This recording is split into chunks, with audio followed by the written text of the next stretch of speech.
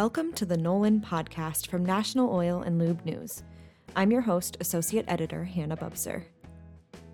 The battle against catalytic converter theft remains a prominent issue for many drivers on the road. Some shop owners across the automotive aftermarket are providing services to drivers in an effort to deter thieves. Ron Katz is a Midas franchisee based in Florida, and he joins the show today to talk about his strategy and his perspective on this specific matter.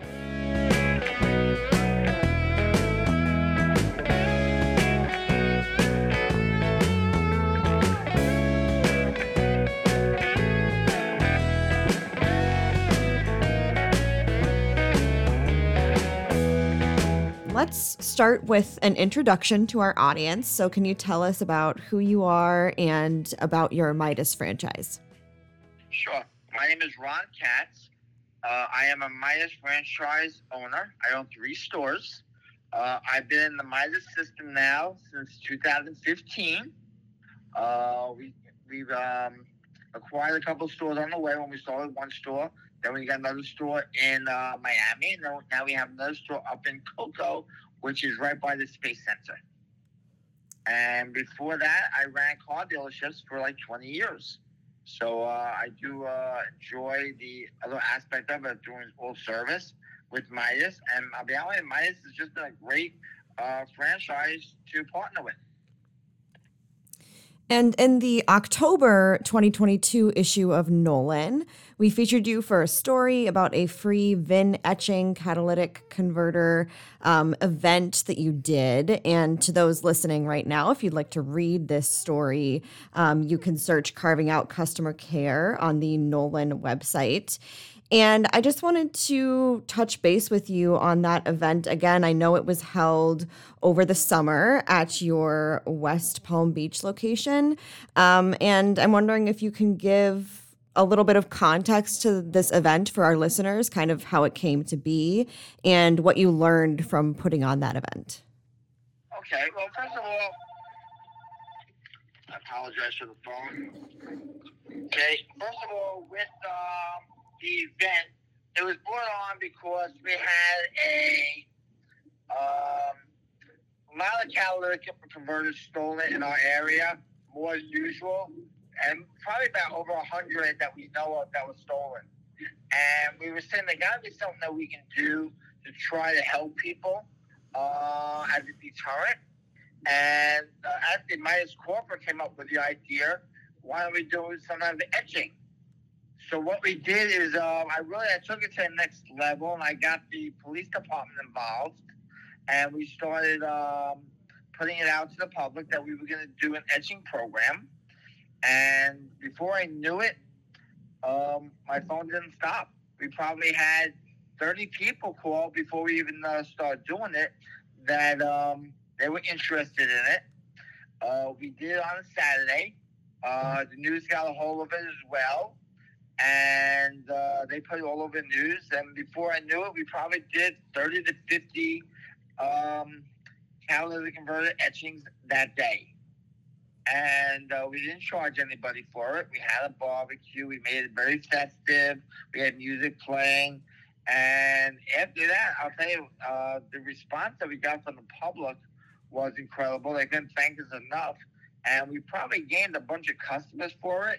And I do know that every time now the local sheriff's department has a question or is thinking about doing something, they pretty much come right to me. And they ask me for my advice on how to handle something and so on. So we really became the go-to people now for the media and also for the local sheriff's department. You know, since then, the media has probably done 4 or 5 different stories on catalytic converters.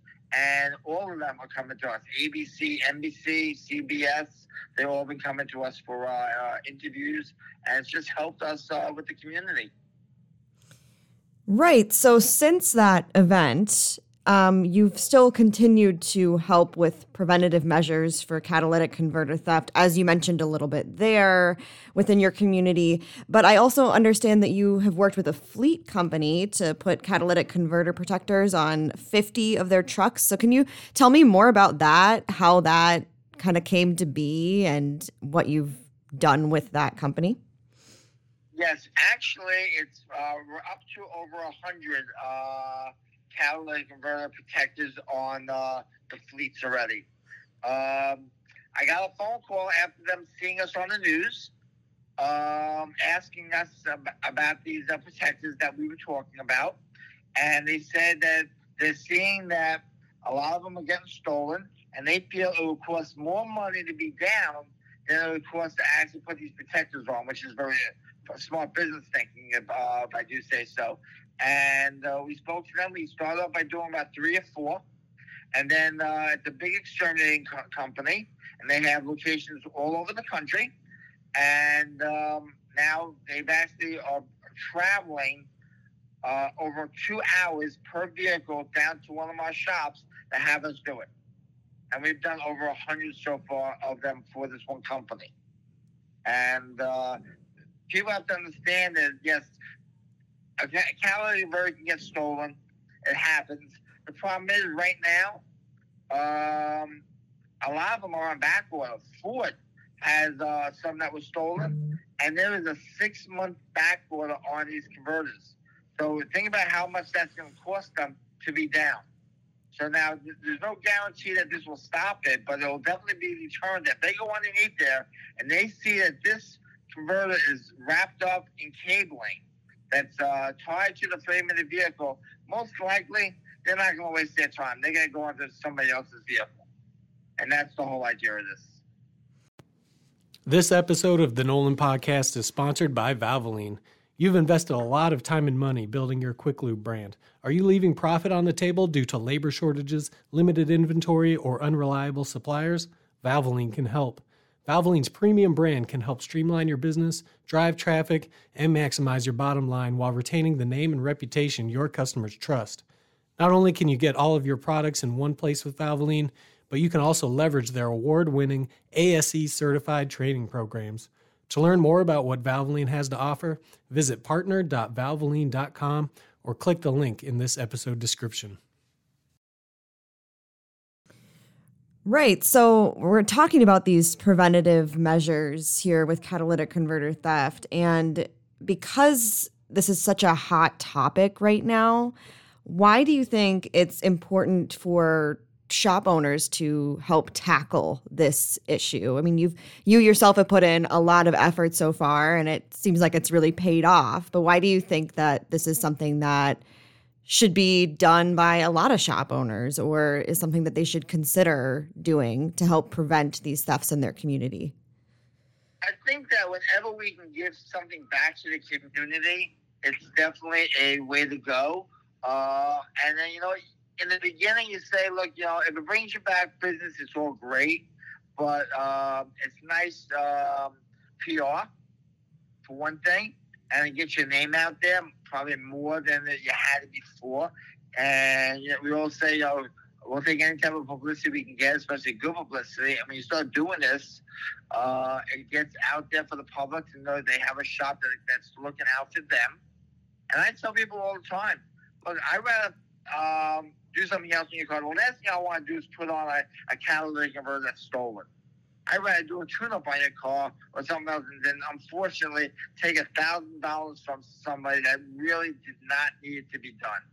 And unfortunately, they're just getting stolen like crazy. So what I tell people is, look, if we can do something to help them by putting these catalytic converters on, the protection devices on their vehicles, it will help them. Look, are we making a lot of money on them?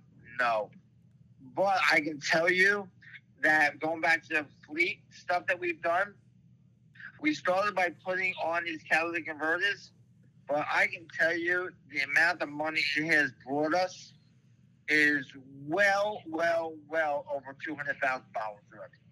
Okay? Because these converters are only $590 a piece. But while the car is there, we're doing a full inspection on the car, and we're letting them know, by the way, you need mounts on your car, you need brakes, and they're just telling us to do the work. So, so we're really helping them out. At the same way, we've kept our shops very, very busy with all this additional work. And what advice do you have for other quick lubes about implementing these sort of preventative anti-theft sort of services into their shop. If someone's interested in kind of bringing more of that in, using that avenue, like you've talked about a little bit, to bring more customers in and to help their community, what sort of tips do you think would be useful for them to know about this process? I think that, first of all, if you reach out to your local police department, they will be more than glad to support it. That's number one. Once they're on board, you can ask them to do an email blast out to your local news to get the news departments involved. Okay? Then realistically, you can do a barbecue or not. And I went out to Home Depot. I bought a little Dremel for $35, and that was pretty much my expense of this whole thing.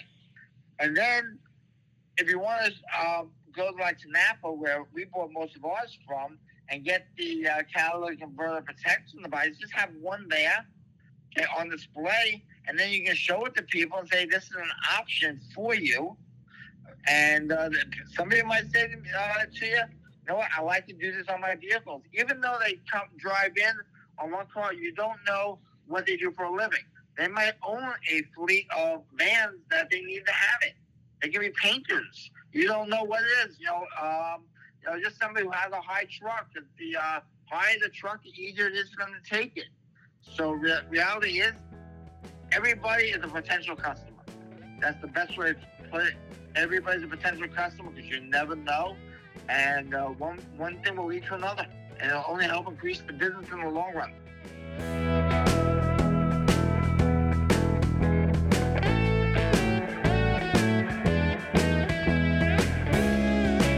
Thanks for listening to the Nolan Podcast from National Oil and Lube News.